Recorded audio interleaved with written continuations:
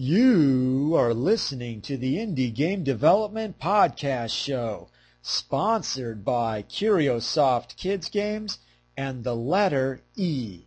Visit the Indie Game Development Podcast site at www.indiegamepod.com. Hi, welcome to the Indie Game Development Podcast Show. How about you introduce yourself? Okay, I'm Gabriel Gambetta. I'm the director and lead developer of Mystery Studio. We are a very small game development company based in Uruguay, South America. How did you get into games? For me, it was it started like a childhood dream. Since I was very young. There was a computer at home, so I used to play every game I could play at the time. The thing is that there's no game industry in Uruguay, so it remained just a dream until very recently, in the 4 years ago, I met one of the guy who is now my partner. I met him in college. He shared the same dream of making games for a living. So we just decided to go ahead and do it. Before that time, did you work on any games on your own, or was it your partner that really got things going? No. We both worked on our own, but not together. Not because of expecting of doing it seriously, but because it's what we really like to do. So we just found an outlet to do it commercially. What types of games did you make when you were working on it alone? I think the only complete game I made was a graphic adventure in the style of Monkey Island and the like. But I started a lot of projects that eventually went nowhere because in part of lack of motivation, because it was just like a hobby, and also because of lack of experience making games. So you meet your partner, and you two decide then to go about doing a commercial game company. What were you thinking at that time? And were you thinking about going into the indie game market, or were you going to try to do a console game? Well, the thing is, we started doing things together, or talking about doing things together, because we liked it. And one day, by chance, we discovered the now legendary Steve Pavlina Dexterity.com website. And that was the first time we realized we maybe could make games for a living, even being in Uruguay, and even being without previous game experience. So the choice of making casual games wasn't really a conscious decision, but the only way we found to go ahead with this. So you discover the site, and you're thinking about doing puzzle games. Yes. Walk me through, what was the game plan then? Did you two decide then to try to get a game out as soon as possible, or what were your thoughts? It was a very experimental phase at the time. I don't think we really had a game plan. We started doing one puzzle game that we eventually finished, and then nobody bought. But it was a very valuable experience in terms of actually completing a game, putting up a website, setting up the payment processing, and all the stuff. We did have the intention of making bigger games eventually, but we really didn't have a direction at the time. We made Betty's Beer Bar, which was a surprise hit, and that's when we consciously decided to go along that path. Let's go back to the puzzle game. What was the name of the puzzle game, and how long did it take to make? The game is Peg Sweeper. I think it took about 6 months, but even though it's a very simple puzzle game, the thing is that I also started developing a game framework that has evolved since then, which is the framework that powers all of our current games. So that 6 month figure may sound a bit exaggerated, and for a single game it is, but it also laid the foundation for a lot of our current games. When you released it, and did you do any marketing, or how were you able to promote it? Well, we approached the portals who rejected it, and so we started listing in shareware, download.com, and any other shareware, those download sites that are everywhere. We didn't really do any kind of serious marketing for it. Since you mentioned that it didn't do as well as you expected, what were you thinking at that point? Well, it was it just more like persevere, keep, or make another game? Yes, of course. We knew from the beginning that it wasn't really a different or even competitive game, considering the games that were around at the time.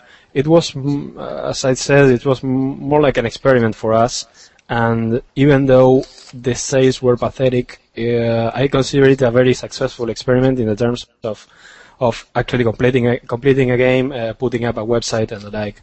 So we never considered quitting at that point, if that was your question. Okay. Did you also try to find other people to help you out in your group? No, initially we didn't, because we started this with exactly no money. We did it. We all had full-time jobs, and we did this on our spare time. It was this guy and me. I did the programming, he did the music, and my little sister did all the art, and she still does. So no, it started a very small operation, really.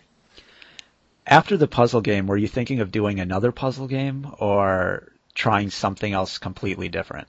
No, we decided to try a completely different thing, and that different thing was Betty's Beer Bar. At the time, there was no other game really similar to that. I think we really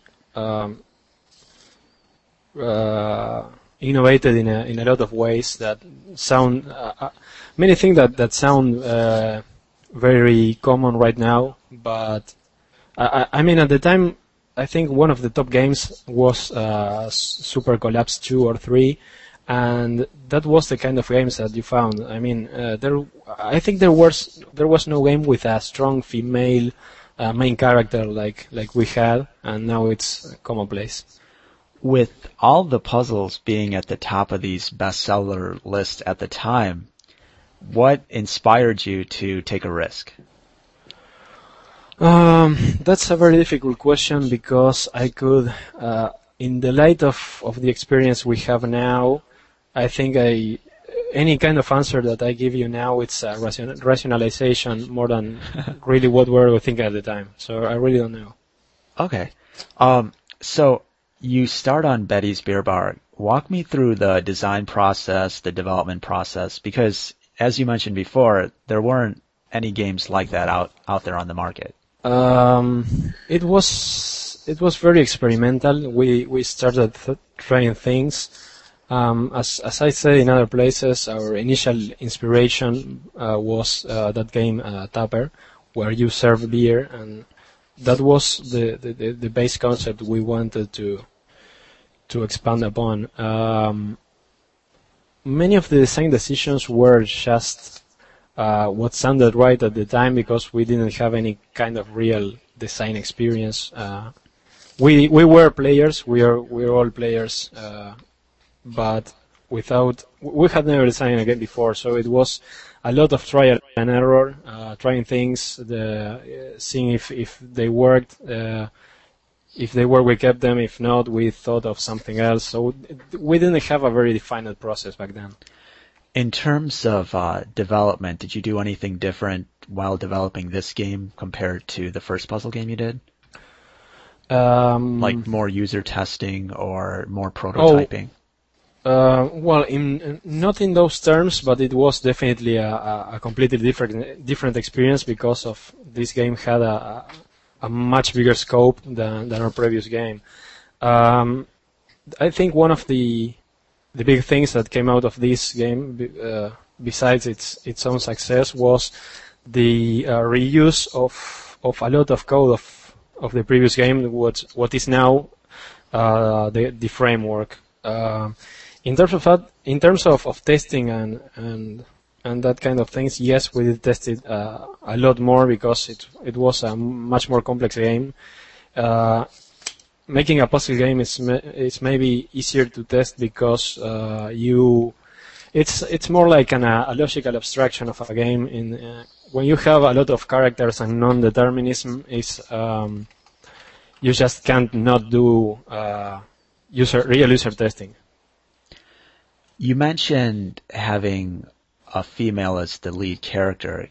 Walk me through the design process of that, or what inspired that?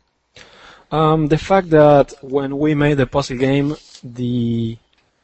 as I told you, many of the portals rejected it, and we really wanted to know why.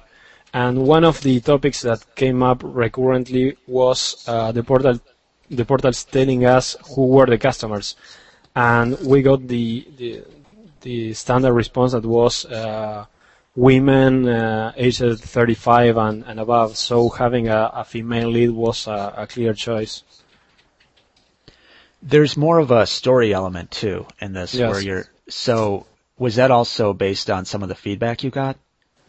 No. That was like we thought from the description of the demographics. If we were willing to have a female lead, we had to. The idea of having a female lead with a female demographic is helping the players identify with the character. So we thought it was logical to also have an inspiring story. The story of Betty it's a young girl that leaves her farm and ends up with an empire, with a restaurant empire, which has been done before. After that, a lot of times too, but it was new at the time. So you released Betty's Beer Bar, or you actually released it for beta testing, and you refined some stuff based on the feedback of other game developers. Oh yes.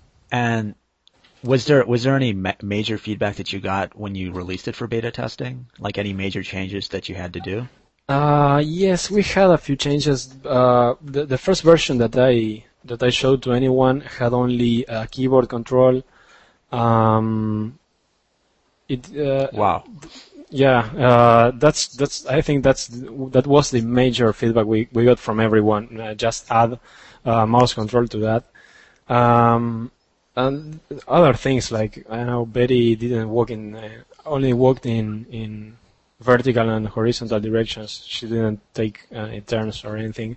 I think we didn't have power-ups in the first versions. That was a suggestion that came from other developers as well, in terms of how to make the gameplay evolve as the player went through the game. So you release the game then, based on the feedback, and what happens next? It did surprisingly good for what we were expecting. And that's when, after 1 year of doing this, we realized that it may work after all. Did you get into the portals with Betty's Beer Bar? Just in a few of them, because based on our inexperience with games, and also because of the fact that we aren't near the US, we didn't really understand what kind of topics we could touch in a game. For example, the game is Betty's Beer Bar because the beer element comes from the Tapper inspiration. In fact, none of the people that work in that game actually drink beer. We don't like it. And at the same time, we never thought it would be the topic of alcohol, even if in such a cartoony way, could be so important to many of the portals. So most of the portals rejected the game on those two grounds. First, the beer thing, and second, that some of them said that nobody wanted a game when you have to work. So I guess they were wrong. One of the portals that gave us a big chance was Big Fish Games. They were one of the portals that really believed in the concept and were the ones that made a lot of the suggestions that we incorporated in the game later, and we're thankful for that until today. There have been other developers that have mentioned that the feedback that they've gotten from the portals, or from some of the portals, have been very great. Did you find that Big Fish Games gave you a lot of very, very useful feedback, more so than, say, your normal development process? Yes, definitely. At the time, Big Fish wasn't really involved in the development of the game. We just submitted it, but they could have just said no, we're not interested. But Paul Thielen was very, very helpful at that time. He was the one that said, "Look, you can have a casual game with no mass control." And he made a lot of the suggestions for changes that eventually made the game succeed in the space. When you released it on the portals, did you also do any marketing for your site too, or was your primary distribution going to be the portals? Well, at the time we didn't know really what to expect, mostly in terms of the shelf life of the games. So we did our own marketing. As our background is, I have an engineering degree as well as my partner, so we are really experts in marketing by any standard. So we did some marketing, but it wasn't really great. Again, download sites and not a lot more. At the time, we didn't know if the game would sell for a month in the portals and then disappear. It ended. Well, Betty's Beer Bar is still selling at Big Fish, for example, after 3 years. But we didn't know that at the time. After you released the game, did you take time off then to mainly promote the game, or were you focusing on your next game? No, we started focusing on our next game immediately. And a big part of that decision was precisely that we didn't know how much would that one sell. We found out later that it would have a lot of traction. How long did it take for you to realize Betty's Beer Bar would be a success? 6 months, a year, 1 month? I guess after the surprise that was the first month, that was a very pleasant surprise, but we didn't know how long would it last. I guess after the 6-month mark, we were amazed by seeing what was going on, and at the time we thought we felt very, very well about it and realized we had made some kind of hit after all. You work on your next game then. Are you thinking about doing then, after Betty's Beer Bar, are you thinking about doing a similar type of game to Betty's Beer Bar, or are you thinking of, once again, trying to do something different? No, actually we decided to make a little experiment. We decided to make a game in 1 month to see what could we do. We refined many of the techniques that we use for Betty's Beer Bar. For example, all of the art of Betty's Beer Bar was hand drawn, and when I say that, I mean on actual paper with pens, and then scanned and put into the game. We decided to refine that kind of process and to be more effective. So we did an experimental project that was some kind of match 3 game. It's called Face It, and you haven't seen anywhere because again it didn't sell at all. So we did that in January 2004, I think. It was a completely different game, and it took only 5 weeks. After that game and releasing it, what were you thinking next? Well, at that point we have a very clear idea that Betty's Beer Bar was a success, so we decided to make another game like Betty's Beer Bar. We decided to take the best elements of the game and keep them and try to add to the game and the other aspects that we felt the game was lacking. So we started on a way more ambitious project that ended up being Wild West Wendy. Um, And what was that game about?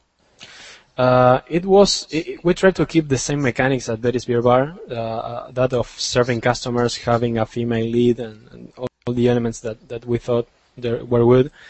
But this time it was set in the Wild West, and we added a lot more gameplay variation. That was one of the biggest critics we had about Betty's Beer Bar, that the game was repetitive.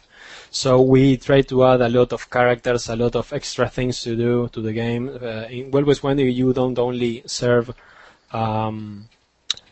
bottles to the customers, you also have to keep the thieves away, return missing cows, find the guy in the wanted poster when he enters the saloon, and that kind of thing. In the end, I'm not sure if it was such a good decision, because I think it ended up being a lot more complex that we intended to be for the player. The people saying that Betty's Beer Bar should be more complicated, were they developers, or were they the actual customers?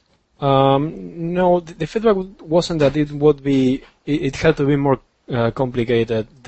What they said was that the gameplay became repetitive after playing for a while. So it wasn't a matter of complexity, I think, but more like variation in time. And that kind of feedback came from players and from developers alike. Okay. So you realized that Wild West Wendy is a little more complicated than Betty's Beer Bar. Mm-hmm. What were you thinking? Was this during the design process that you realized this, or was this after you released it? No, unfortunately, it was after the game was released. We were very, very pleased with the game when it was released, and until up to now, I think in terms of quality of art and even in technical complexities, it's our best game so far. Because it's really the best game, technically the best game we've made. It's a pity that sales weren't as good as Betty's Beer Bar, but I'm proud of the game anyway. What would you characterize as the reasons that the sales aren't as good as Betty's Beer Bar? Is it just maybe the theme itself, or? Since the game was released, we've debated that hundreds of times, and we really don't have any solid conclusions about that. I think the theme may have something to do. I think because of the scope of the game, it ended up requiring a relatively powerful machine to run smoothly. Maybe a bigger machine than the average spec of the casual player. So, or maybe the complexity of all the other tasks that the player had to perform, even though they were optional, most of them. So we really never we're not sure about what happened with that game. Did you do anything different in your design process or your development process compared to Betty's Beer Bar? Well, we were more conscious of the choices we were making. In Betty's Beer Bar, we made a lot of good decisions, but without realizing them. In the case of Wild West Wendy, we tried to really think good reasons behind all of the decisions we made, and that was a change compared to Betty's Beer Bar, which was more like we went on instinct. After you released the game, did you do anything different in terms of marketing? No, same thing. But this time, because we did work in some of the feedback that we got from the portals regarding Betty's Beer Bar, and this time most of the portals took the game, most of the big ones anyway. So we kept the line of trying to distribute the game ourselves, in particular the Mac versions that no portal were selling, and concentrating on building relationships with the portals more than trying to push the game ourselves. After this game, what were you thinking in terms of game development? Were you thinking of what type of next game were you thinking of releasing? Or were you going to just take time and focus on promoting the games that you had already? No, again, we started thinking about our next game. I think that was a time where we really weren't very clear about what to do, mainly because after the success of Betty's Beer Bar, we just assumed that What Was Wendy would do as well as Betty's Beer Bar, or even better, but it wasn't the case. So that made us take a step backward and try to figure out what was going on. It shattered a lot of conceptions, of misconceptions we had about casual games, about the casual games audience.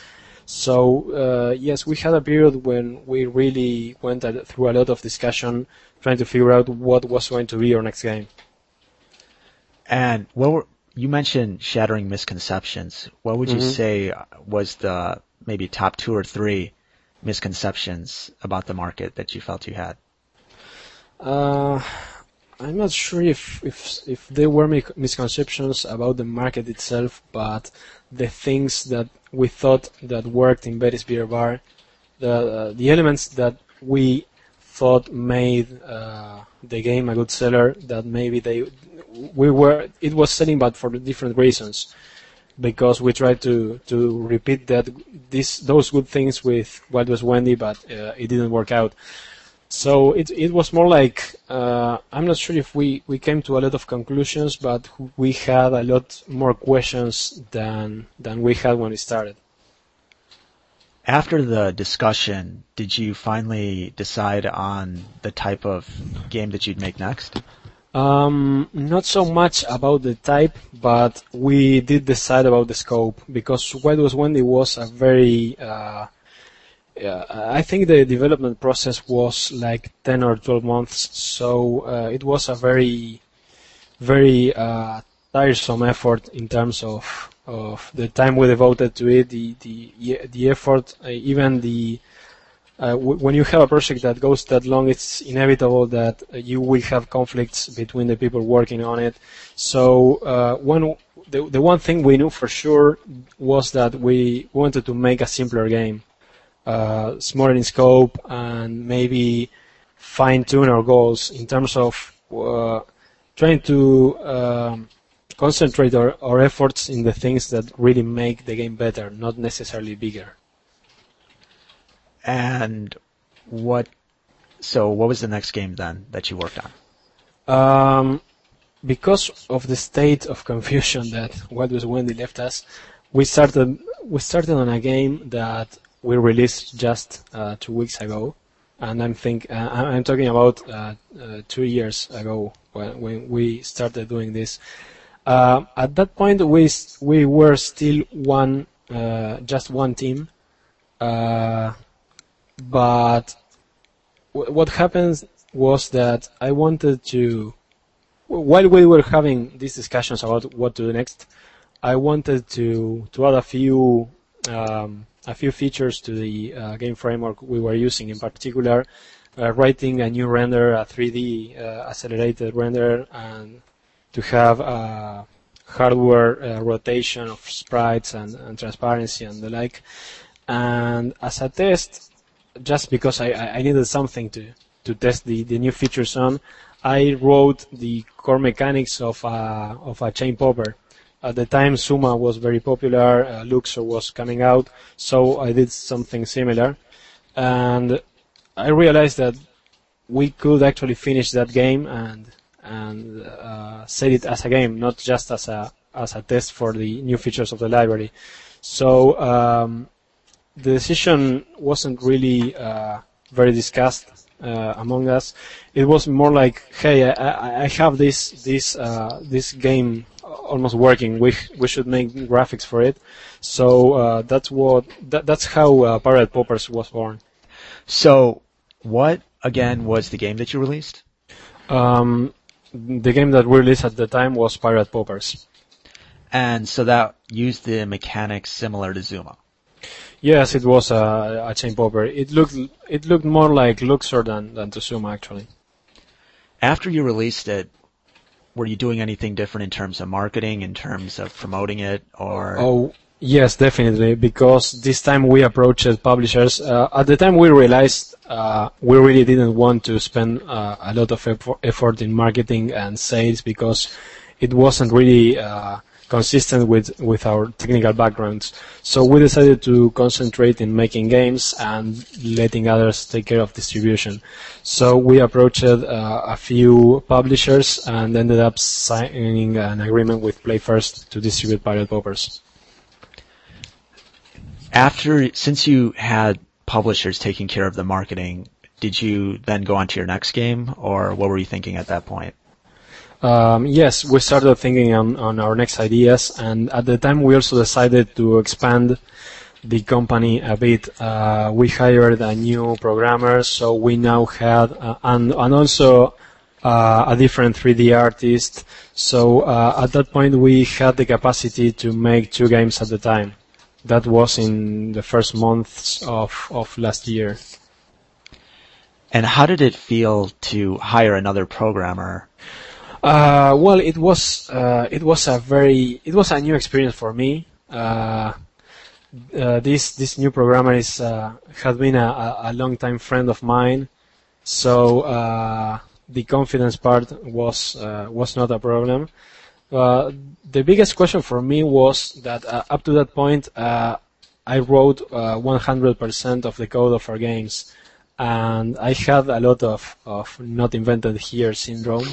So the big question for me was if I would be able to let go of the control of every line of code. In the end, it worked out fine. This guy is really good at what he does, and I also trust him. So I was able to detach myself from the details of every line of code of all of our games. Was there any reason that you hired someone that could come in and physically work with you folks as compared to, say, outsourcing and hiring someone over the internet? It's a good question. I never even considered the option you mentioned, you know? Okay. And after you had someone else taking care of your programming, was there, what did you shift to doing? Well, more games. I mean, the idea wasn't to stop doing the programming, which is the thing that I still enjoy the most, but to have more time to concentrate in other things, the business things, the design things, even project management, which is one of the other roles I have here. And at that time we had a lot more artists than programmers, so I was the bottleneck in terms of how many games we could release. So it wasn't the idea wasn't to shift my responsibilities completely and not stop doing games, but to be able to make more than one game at a time. Were there any lessons or surprises that you encountered while doing your new roles of project management and business development? No, not really, because it wasn't really a new role. It was just that I had more time to devote to it, but I was doing it since day one. Since day one, yes, I did learn a lot of things because I don't have any formal education in project management or running a company. So it's been a very exciting ride in terms of how much I've been learning. Since you have then the capabilities at that time to do 2 games, what games were you thinking of doing and working on, and how did you decide about going about doing them? Well, with one of the teams, we started making a sequel or pseudo-sequel to Betty's Beer Bar. This time we decided to go back to the basics, the basics that did work. It's a game that we haven't released yet, and we're finishing right now as I speak. With the other team, the team that made Pirate Poppers, we had signed an agreement with PlayFirst to develop more games with them. So we actually spent most of last year with that team discussing different concepts and trying prototypes with PlayFirst, and we didn't really started working on any game at full speed. With the other team, as I said, all of last year was working in this Betty's Beer Bar pseudo sequel that should see the light of day in a few weeks. It sounds like the development time has gotten a little longer since you initially started out. Are you concerned about that, or? Yes. That's one of the main things we want to focus on improving this year. The goal for this year is to make games that shouldn't take more than 6 months each. So we're thinking of ways of accelerating the art pipeline, and also reconsidering the scope of the games we're doing, because they're very, very demanding in terms of art, which is actually what takes more time for us. So yes, that's definitely a concern that we are trying to address. Is the art the main reason why the delays, or why it's taking longer to make it, or are there other things that happen because now you have a larger team? No, I think the main reason is still the art. And so you're going to release Betty's Beer Bar, the sequel. Yes. Is there going to be anything, and that's coming out in 2 weeks then? I'm not sure if 2 weeks. We've been saying 2 weeks since November, I think. So I can't give you a hard date, but it looks relatively finished as it did since November. But it should be soon. Have you done anything different in terms of development process for this sequel? Well, yes. The big thing different that I did was that I didn't do it. In this case, I gave this new programmer the source code for Betty's Beer Bar, and his task was to convert it into our new game. In this case, because the base mechanics are more similar than Betty's Beer Bar to What Was Wendy, we could do that. Let's go to the other team you mentioned and how you're working with Play First to do prototypes of ideas. Yes. How does that process work? Do you come up with an idea? Does your team come up with, say, a possible game mechanic or game idea and then send it to Play First where they can test it out on their audience or something? Or how does that work? We actually went back and forth a lot at the design document stage. We did make prototypes for 2 games, I think, but we didn't really completed that phase. Now, after Betty's Beer Bar, the sequel gets released, any plans for your next game, or that's going to be something that you'll discuss after the fact? We do have a couple of ideas, but not very concrete right now.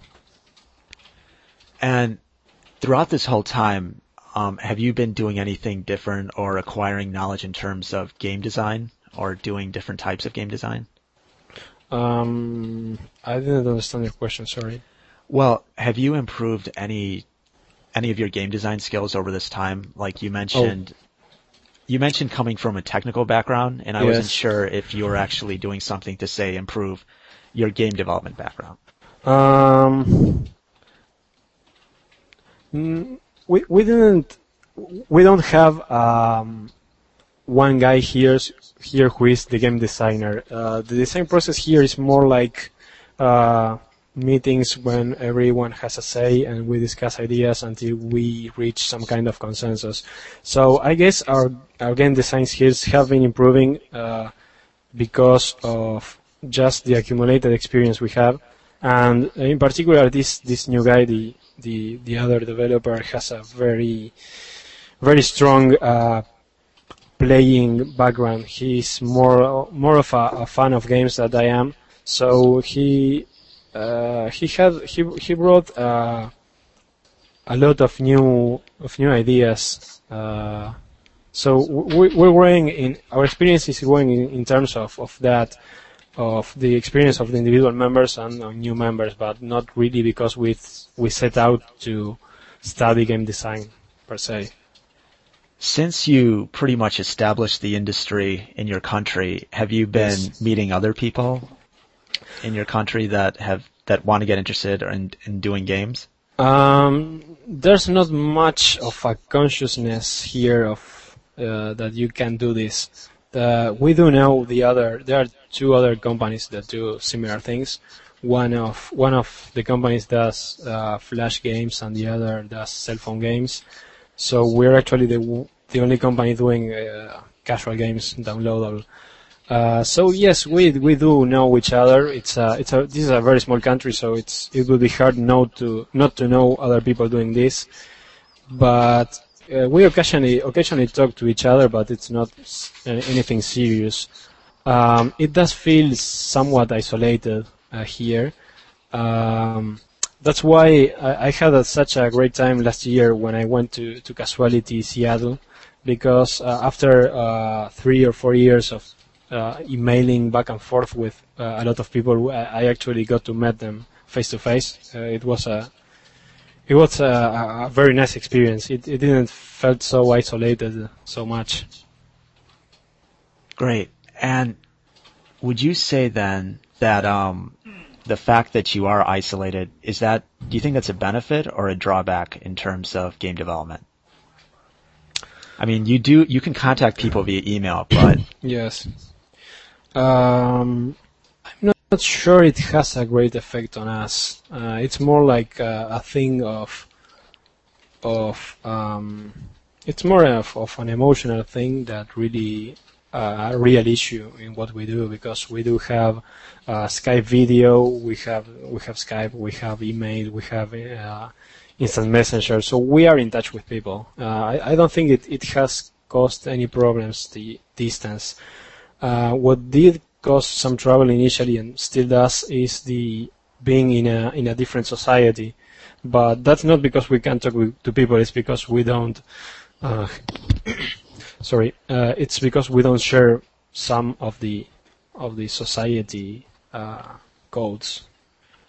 When you mentioned Skype and using IM and other tools. What tool do you find the most effective for communicating with, say, the people and the publishers that are in other countries?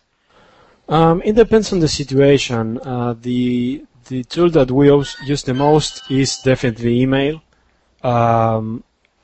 which is good for some things, but sometimes you really need to see the other people face to face, and that's when Skype, either just talking right as we're doing now, or on video, it's a better experience. You do lose some expressiveness when you write an email or an instant message.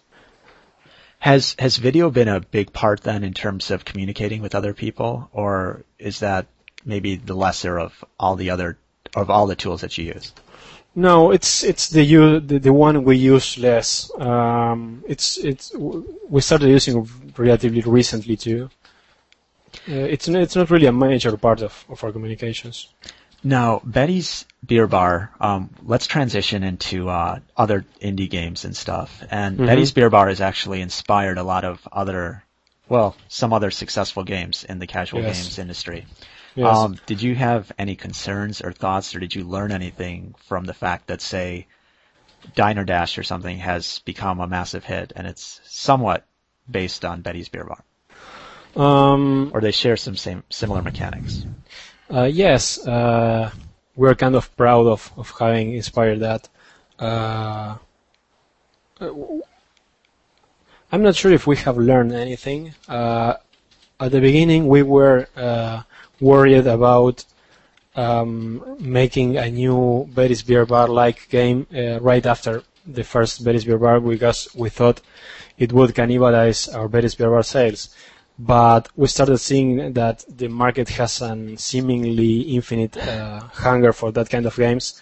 So we decided that if people were going to imitate our games, we might as well imitate our games ourselves. So maybe that realization took too long, and that might have hurt Wild West Wendy as well. For your future games, since Betty's Beer Bar really took, compared to what the other games are doing at that time, a big risk, do you feel that risk then, or taking innovative game designs and risking like just doing different types of games that aren't there right now, do you feel that that's going to be important for your studio? Yes, definitely, because we are now in a much better position than we were back then to actually take risks and do new things. I think this year you will see coming from us both games that are pretty much guaranteed to be a success in terms of following a known formula, maybe with incremental innovation, and completely bizarre games that may work or may not work. But we do have some of those ideas, definitely. What are some of your favorite indie games? I don't play a lot of games lately. Not indie games nor AAA games, but one that I really enjoyed was all the Wonderland series, the Midnight Synergy games. I've spent countless hours playing those, and I also really liked Professor Fizzwhistle and also Deadly Rooms of Death, which is it's not a casual game, but it's an independent game. I think it's great. And in terms of the goals of your studio, are you going to be developing then still for the casual game market, or are you looking at other markets to also make games for? In the foreseeable future, we will be doing casual games, mostly because of the scope of the games we can actually do with such a small studio and still with relatively little game experience. I'm not sure if we could actually make a bigger game. We do have ideas, and that's actually we were originally hardcore players, so we naturally wanted to make hardcore games. As I'd say, the fact that we are making casual games is more like that was the opportunity that we had, but we still have some ideas of making more hardcore-ish games in the future. And in terms of time that you spend now, in terms of, say, game development versus business versus marketing, I mean, how much time do you spend on each of those per week, like in terms of a percentage? I'd say 70% is still technical, technical or management, and the business part is not such a big chunk of my time. And you mentioned developing the engine by yourself and having not invented here issues. Have you thought of using some of the more well-known game engines like Torque or Torque 2D? Well, we actually, one of the first things we did initially was purchase a Torque license, but because we wanted to make a more hardcore game at the time, but I found the learning curve to be just too much, and we never used that license. About Torque 2D and the other engines that are around, the thing is that I have our framework has a lot of advantages. One of them is that it's our framework, so I'm the guy who wrote it, so I know exactly how it works. In fact, you could say the application program interface models the way that I think. So it's absolutely natural for me to work with it. I don't know if I could have the same productivity that I have with this library with a third-party engine.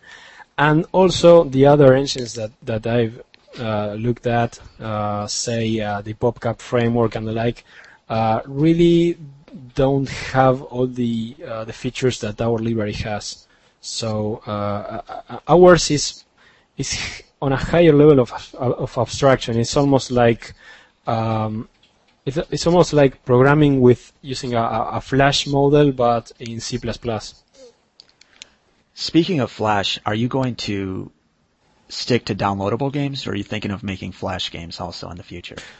No, we don't have plans for that. We may do web versions of our games, but and may use Flash as a tool for that, but it isn't really something we are interested in doing. You mentioned learning a lot since you started the studio. What would you say are the top 3 things that you've learned or discovered that surprised you? Well, the first one was definitely the long shelf life that a good game could have. That was a very unexpected surprise. We also discovered the flip side of that coin. That is that making casual games is a very hit and miss proposition.